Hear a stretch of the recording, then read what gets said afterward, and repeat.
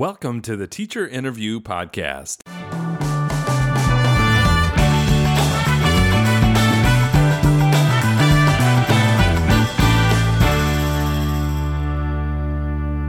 I'm your host, Wes Creasel. I work as Director of Innovation and Instructional Support in Fullerton School District, and every week we sit down and get to know a teacher better. My goal is to learn what drives and guides teachers, especially when venturing into that risky territory of trying something new. Join me. Today on the Teacher Interview Podcast, we spend time with Katie O'Meara. She teaches at Robert C. Fissler School in Fullerton, California. Join us and take a listen. Well, Katie, welcome. Hi, thanks for having me. Hi. Yeah, we're very happy to have you.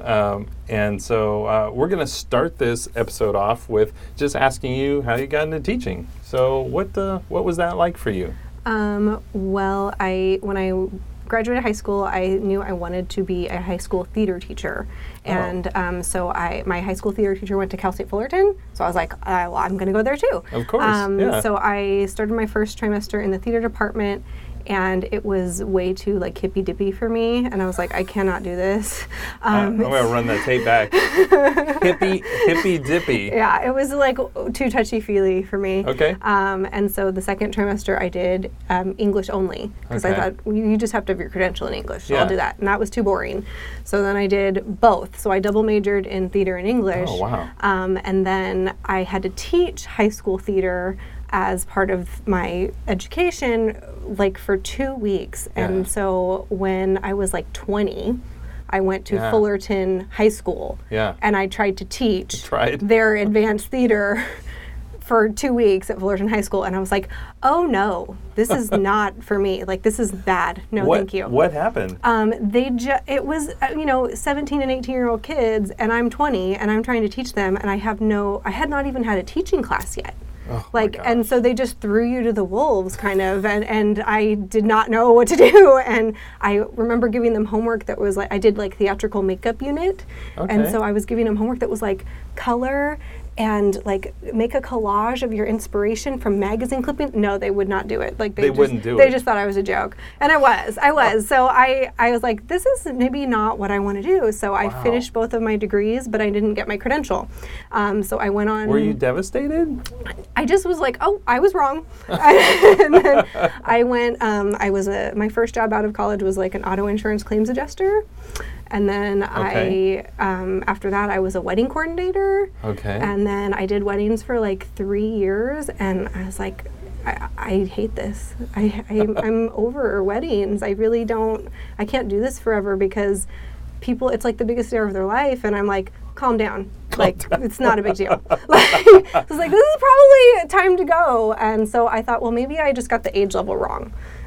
So I thought maybe elementary was what I should have done. Huh. And so I went back to school, and I got my multiple subject credential, and I was like, oh, this makes all the difference. But it was probably also the extra years of life experience. True. So I got my credential and through Cal State Fullerton again.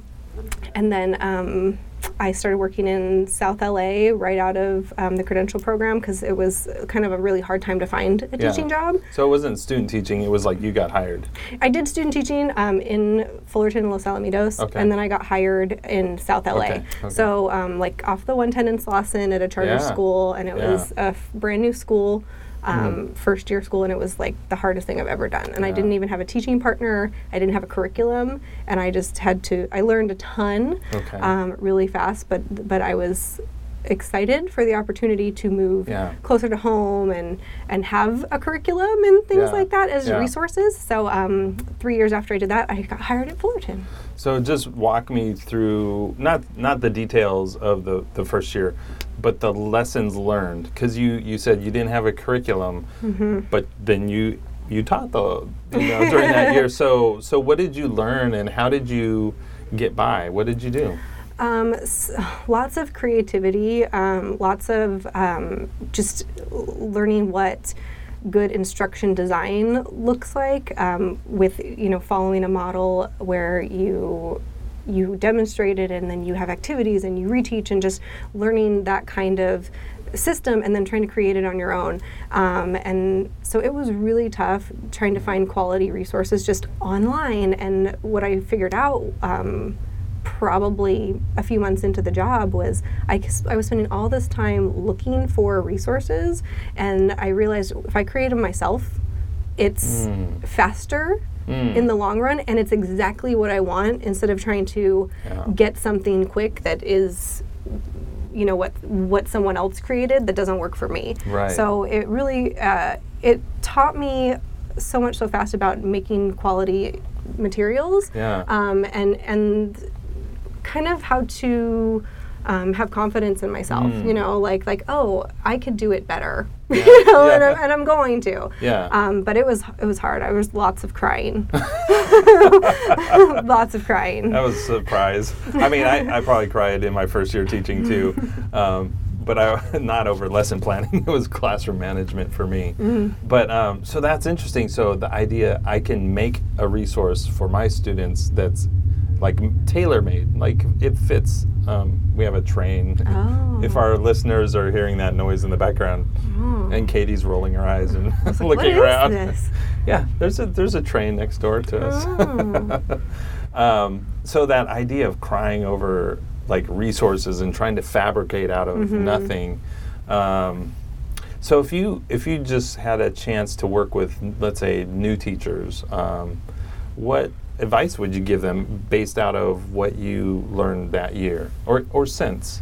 I would say, that don't get so hung up on being perfect, because I think a lot of teachers are perfectionists. And so I think that was what was really hard for me, is that like there's such a huge learning curve to teaching, and I think probably more than many careers, there's just such a huge learning curve, and you're a perfectionist and you want to do so good, and you constantly feel like you're failing in your first year because you have so much to learn.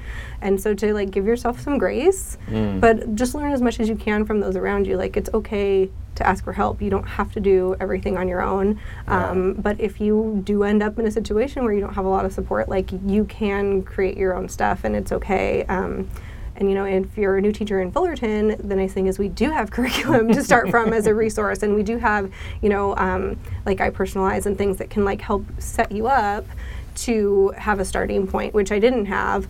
But the district there's a lot of resources available in our district to help new teachers like that. That's great. So let's say tomorrow you were given, let's say, a new teaching adventure or assignment that you hadn't done before. How would you talk yourself through it or walk yourself through it? What would you say going into something brand new? And how many years have you been teaching? 8. So like this is year 9 and it's all brand new. What do you say to yourself? I'm always like trying to make sure I'm prepared. So luckily I would probably have the summer to plan. And so I do a lot of research on whatever I can to like learn more about my craft. Like when I got hired in the district, I had never used Mac products before ever. And so I was like, oh my gosh, I'm at the laptop school, I'm at Fissler, and like I'm gonna be a joke. I don't know any of this. And I like how you internalize that. I'm gonna be a joke. Well, I knew I'm in 6th grade. I knew the kids were gonna give me, the hardest time if I didn't know what I was doing. So I looked for how can I learn this? And so the MacBook store, I found out, has all of these free classes that you can sign up for. So it's like a 1-hour workshop on every different program. And so I went to, they don't have all of the classes at all the same places. So I went to Brea, and I went to Irvine, and I went to Santa Monica for one. Yeah, but I took like an intro course on every single program, just at least so I had some sort of familiarity, so I could like fake it till I made it, you know?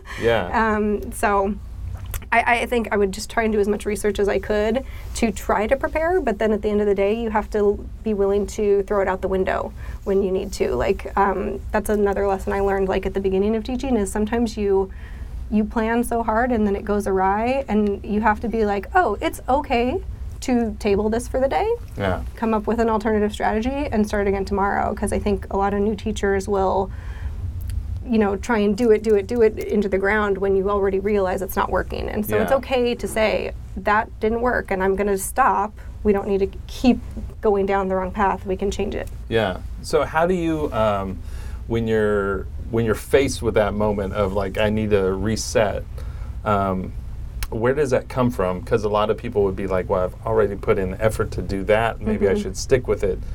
How do you kind of find it within yourself? Like what goes on? What's the self-talk that goes on where you're like, okay, honestly, what should happen here is X and move in a different direction? I think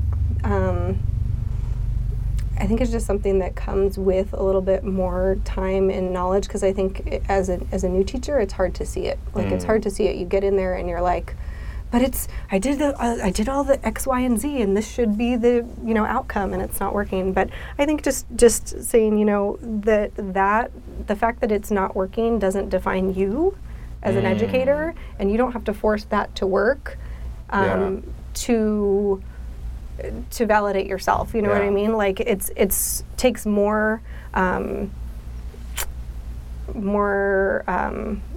sometimes integrity and intelligence to say, like, you know what, this wasn't my best work. I thought it was going to be great, and I had logical flaws for that, but I learned. I learned something today, and I'm going to stop right now, and I'm going to adjust it so it can be better tomorrow. Because teaching is all about growth, like forever. Growth forever. Yeah. You said there's so much in what you just said. I just want to unpack it a little bit, spend some time there. So you said something, I don't know if these were your exact words, but something like, I am not my teaching. Like the fact that what you tried in the classroom doesn't define who you are. I am not my planning. Like I've laid these plans out, but how that plan turns out in the real world doesn't define who I am. That's a very deep and philosophically, I don't know, attainable for everyone, because we tend to kind of measure ourselves by what we're able to produce in the real world. So how do you, I would say that comes from somebody who doesn't have control issues. I don't know how you... I definitely don't know if people would agree with that about me. But because you are organized. I mean, we're going to get to the quotes, and people talk about your organization and your planning and your hard work. But like, so how do you have that going on where you're putting in the hard work and planning, but then you're also able to say, okay, this is not going to define me, because that's just, I don't know. How do you talk yourself through that? I think it's something that's just, I've been able to realize over time as I build more confidence in myself and my teaching career. I think I'm really hard on myself in general, but I think that one thing I have confidence in is that I am a hard worker, and I always try my best, and I always have the best of intentions. And so that the fact that I know that about myself, like, it's always easy to give myself the benefit of the doubt. And like, I tried my best. Like, it didn't turn out the way I wanted to, but I know I always gave it 100%. So if you're always giving it 100%, even if it doesn't turn out how you expected, like, you can't be mad at yourself for that. You know what I mean? And it doesn't mean that I didn't beat myself up like that over things for years, and it doesn't mean that I don't still struggle with that at times, but I think ultimately I have confidence in my work ethic and ability, and so it's easier to just say, like, well, this was just a bad plan. It didn't go the way I wanted to. How can I change it to make it better? Right. Yeah, I think that's it's interesting. I think that's something arrived at over time and through experience, and that's, I think, like a place of wisdom where you're like, and then also you have a value that's not necessarily perfection or outcome. The value is also something more aligned to, like, the journey. Like, it's hard work in the journey. I did that, and that sort of validates me and who I am. So having that value is, it's interesting. It's less outcome focused and more process focused, or like, just valuing the journey. When you just said that, that made me think of, like, you know, sometimes you're in the classroom day after day and you're like, we are behind. We're not going to get, like, how am I going to get these kids ready? We're not in the place where we need to be. Oh my gosh, I've only done 3 standards in the last month or whatever it is. Right. And you're like, but then, you know, somehow by the end of the year, like all of those little things have added up and like, oh, we did it. Like, we got there, and we're okay. I know, and it's like it's with teaching. It kind of starts over every year. You start from the beginning, and you're like pushing it up the hill again. You know, trying to get to the top of the mountain, and it's sometimes I think it's hard to see that you know you've made progress up the mountain, but you don't realize it because it's made up of all these little tiny moments. Yeah. You know, and not every moment is perfect. Yeah. That's true. Okay, we're going to dive into some quotes, some things that people said about you. Normally we ask 3 people. I think I see 4 responses here, so that's interesting. So I have to make sure I'm always looking. Your husband, Andrew, gave us some feedback. I think your mom somewhere. Does that sound right? Yeah. Yep, your mom, Jan. I gave an alternate because my husband isn't always the best with words, and I knew he would feel pressure, so I gave you an alternate. And Christina Chong and your principal, Julianne. So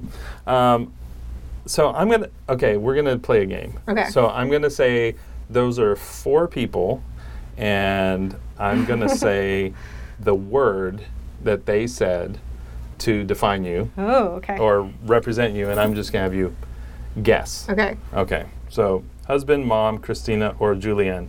Okay, so let's see, how should I do this? I'll say one word and you have a guess. Okay. Okay.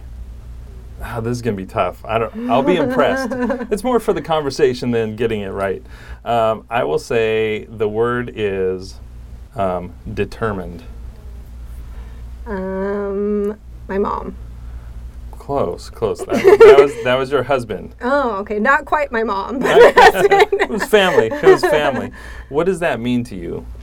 I think just like if I set my mind to something, I'm going to do it. And I related, not that my mom was the one that said that, but my mom, when I was telling her I was going to go back to school to get my teaching credential, it was so hard to find a job at that time. She was like, you know, don't do that. She flat out told me don't. Like, she didn't think it was a good idea because I wouldn't be able to get a job. And I said, she's like, there's no jobs. And I said, there's going to be a job, and I'm going to get that job. You know, and so when I really do set my mind to something, like I will make it happen. That's impressive. That's impressive. And I got hired right in May, when they said it couldn't be done. Yeah. So your mom said devoted, and then I would call it cheating, but she said devoted means, and then she said caring, loyal, faithful, true, staunch, steadfast, constant, committed, dedicated, devout, fond, loving, and affectionate. So tell me what that means to you, devoted. I think she should have just said determined, because she tried to encapsulate all of those adjectives. You know, I think it's kind of going along those same lines of like being strong-willed in a sense, like. Yeah, devoted, like you're all in for the cause, like whatever it's gonna take. Yeah. That's interesting. Okay, we'll do one more. So is this your principal or is this Christina Chong, your colleague? And the word is hardworking. I think it could be either. I mean, because they both know me in the same context, you know what I mean? That's true. But I'll go with Christina. That's great. Perfect score right there. Nice. So she actually wrote a little bit, so I'm going to read that. So she said, although there are many positive words to describe Katie, one word would be hardworking. When I long-term subbed at Fissler and had the opportunity to work with Katie, I was in awe of how hard she worked and how she did everything for the students' best interest. She was always looking to do what was best for students, and it motivated me to work hard too. She was thorough in her lesson planning and super well organized, which helped our team so much to execute everything required of us. So what do you think about that? think it's like the pot calling the kettle black, you know, because Christina is like the hardest working person I've ever met in my life. But you know, I'm all in. Like I don't know how to do something at half mast or whatever you want to call it, half force. So that can be a blessing and a curse, you know. So it helps me, but then I also, if you take on too many things and you have to do everything at full force, but that's just how I kind of am. But Christina does everything she possibly can do, every above and beyond thing. That's Christina. So in that context of, you do things full on, but then how do you balance taking care of yourself? Like, what's your insight after years of teaching? What's how do you know when you're at your limit, or how do you say no to a project that you want to do but you realize then that means giving half on something else? Like, how do you think through that as an educator, because there's so many valuable things to commit to?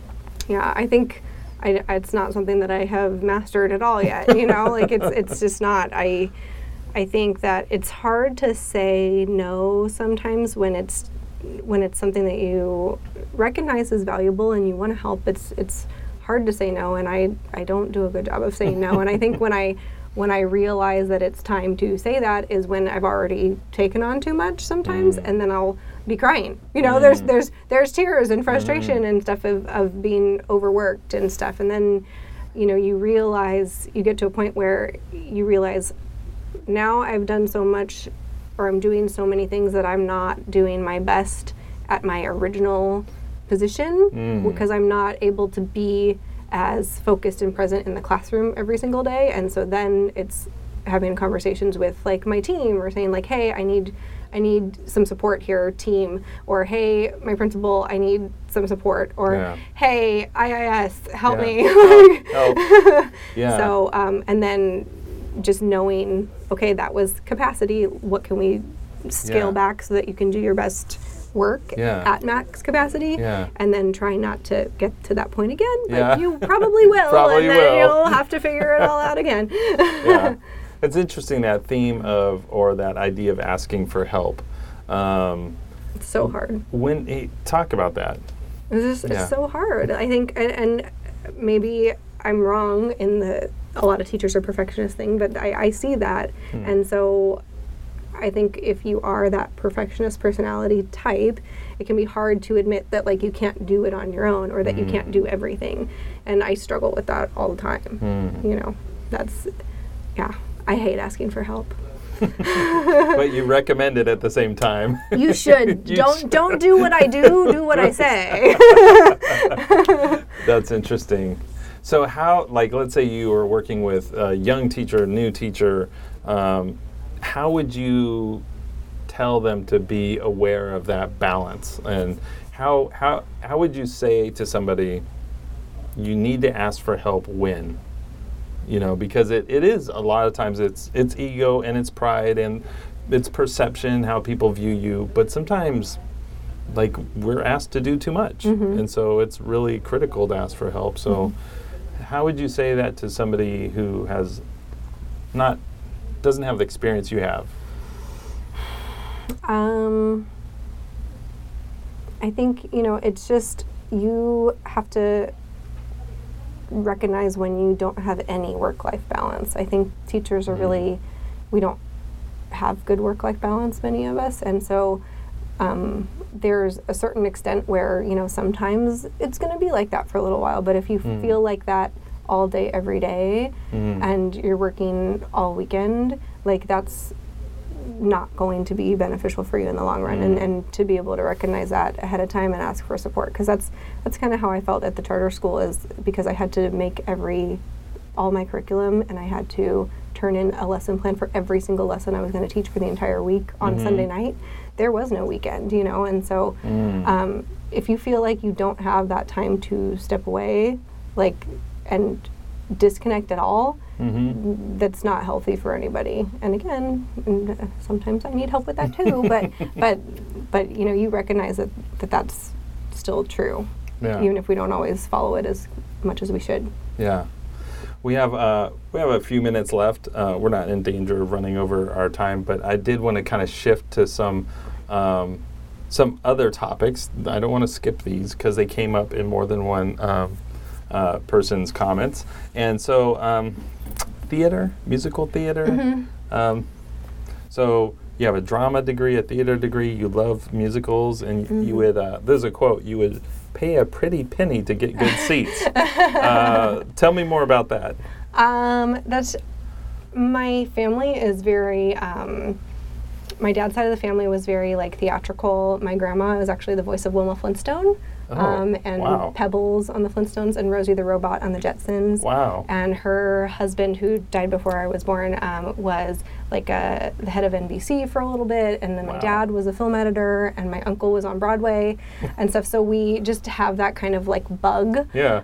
So I remember seeing Phantom of the Opera when I was like 6 or something, and being like, oh my gosh, this is life. This is everything I want. And so we've always just gone to a lot of theater. And then in high school I did theater, and then going to Cal State Fullerton to do theater. It's just like a passion of mine that I just enjoy, and so. So go back to high school theater, because that's sometimes extracurricular opportunities are like the strongest bond. Like they mean more.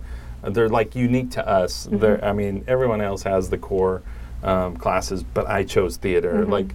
Talk a little bit about your experience during that time, like maybe one high, one low, just to flesh that out. Well, and I hear what you're saying about like the core connections. My core people actually in high school were choir. I did choir and theater. Oh, okay. I took summer school every year so I could have 2 electives.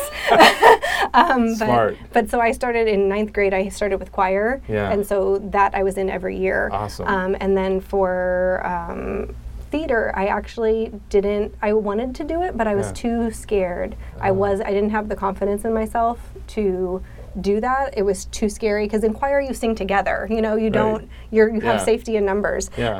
So it was a mom that was a choir and theater mom. Her kids did both. She was like, you know, I really think that you would be good for this part. Like, I really think you should audition for this play. And it was my junior year, beginning of my junior year, and I was like, that's like really scary. And I was taking theater at that point, like as a class, but I wasn't planning to audition. And a friend was like, will you help me, audition? And so I was reading the script and stuff, and I was like, I wanted it so bad, but I just wasn't confident in that. I'm really confident in my work ethic. I'm not really confident in my performance arts skills. Like, I can teach it to you, but I don't know about like doing it myself. Those who can't teach, right? So I ended up auditioning and I got the part. And it was such a high. Like, awesome. It was so amazing. And then that was like where my love really was, because you can bring the music and the theater together, and then it's magic. That's cool. That's cool. Is there any kind of holdover from that, as because some people will say, teaching is kind of a performance, and you're always, and some people say it's sales, trying to convince the students to do something. But how do you see that background, like in the classroom? Like, what do you think? It's really funny because, we're doing the Thrively assessment, and so I took the Thrively assessment with the kids. I did not get teacher as one of my things, but I got that I would be really good in like the performance arts or hospitality. And I was like, well, basically, if you put performance arts and hospitality together, it is teaching. And so I was like, that is, cool. And so you kind of get a captive audience all day. There's something that's nice about the ego for that, right? Someone who likes to perform, you have a captive audience. And so I am very goofy in class with my kids to try and get them engaged, because they're 6th graders, and some of them are fun and some of them are too cool for school. And I'm like, you're 11, you're 12. Like, if you're already this serious, life is going to be really boring for you. Up. Like, come on. And so I dance around and I make a fool of myself and stuff. And that's we have a morning, every class gets to pick their theme song.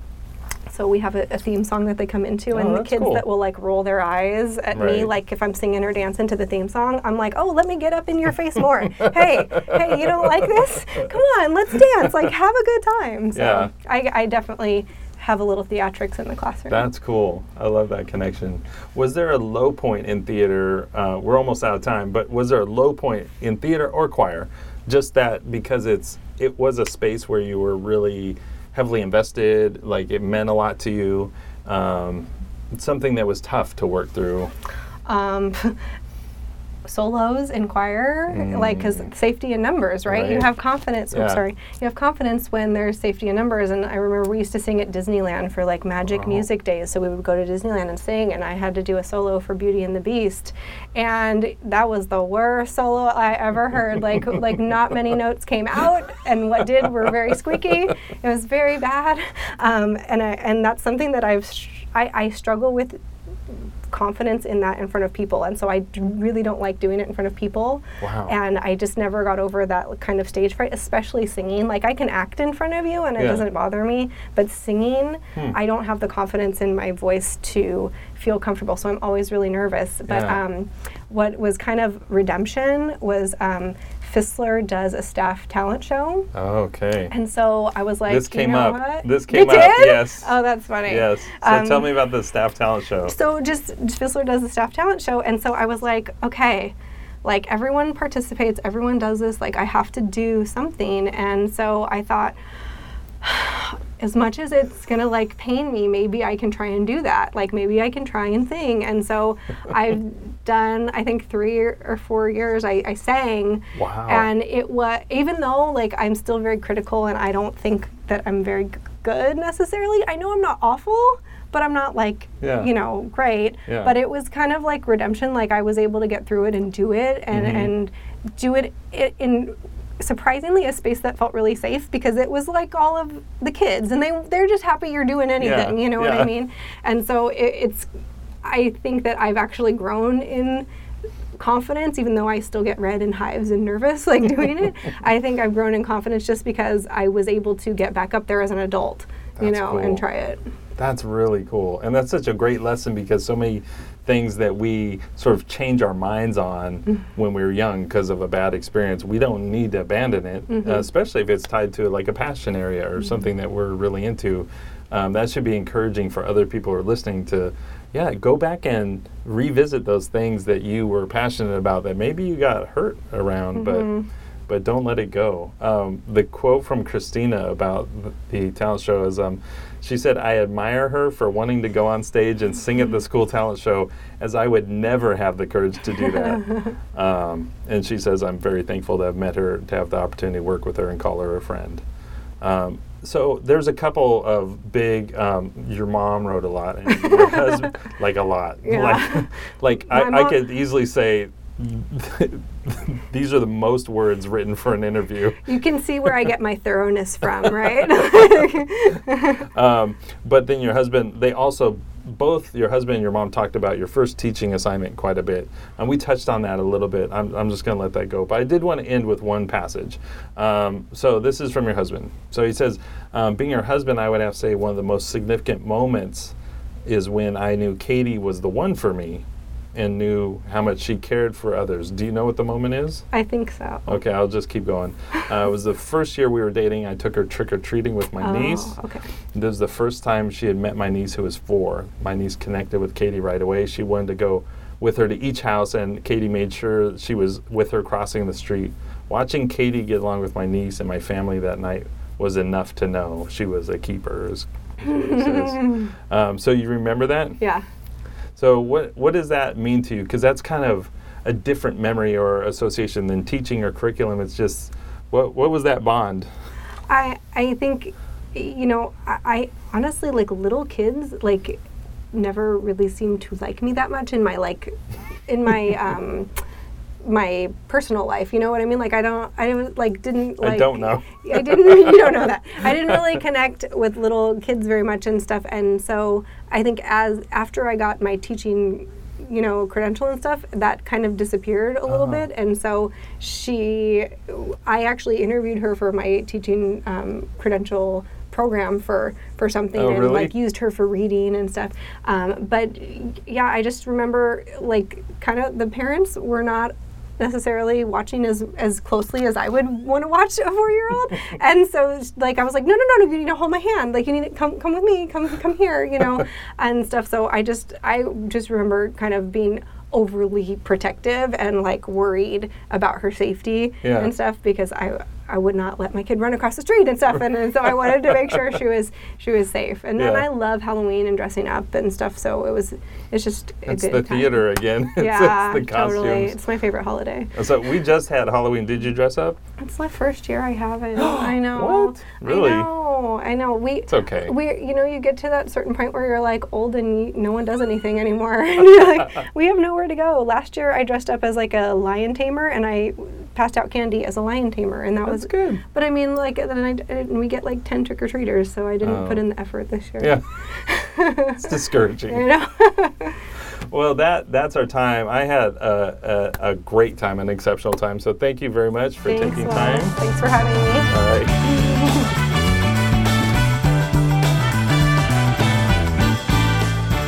This has been the Teacher Interview Podcast. Thank you for joining us.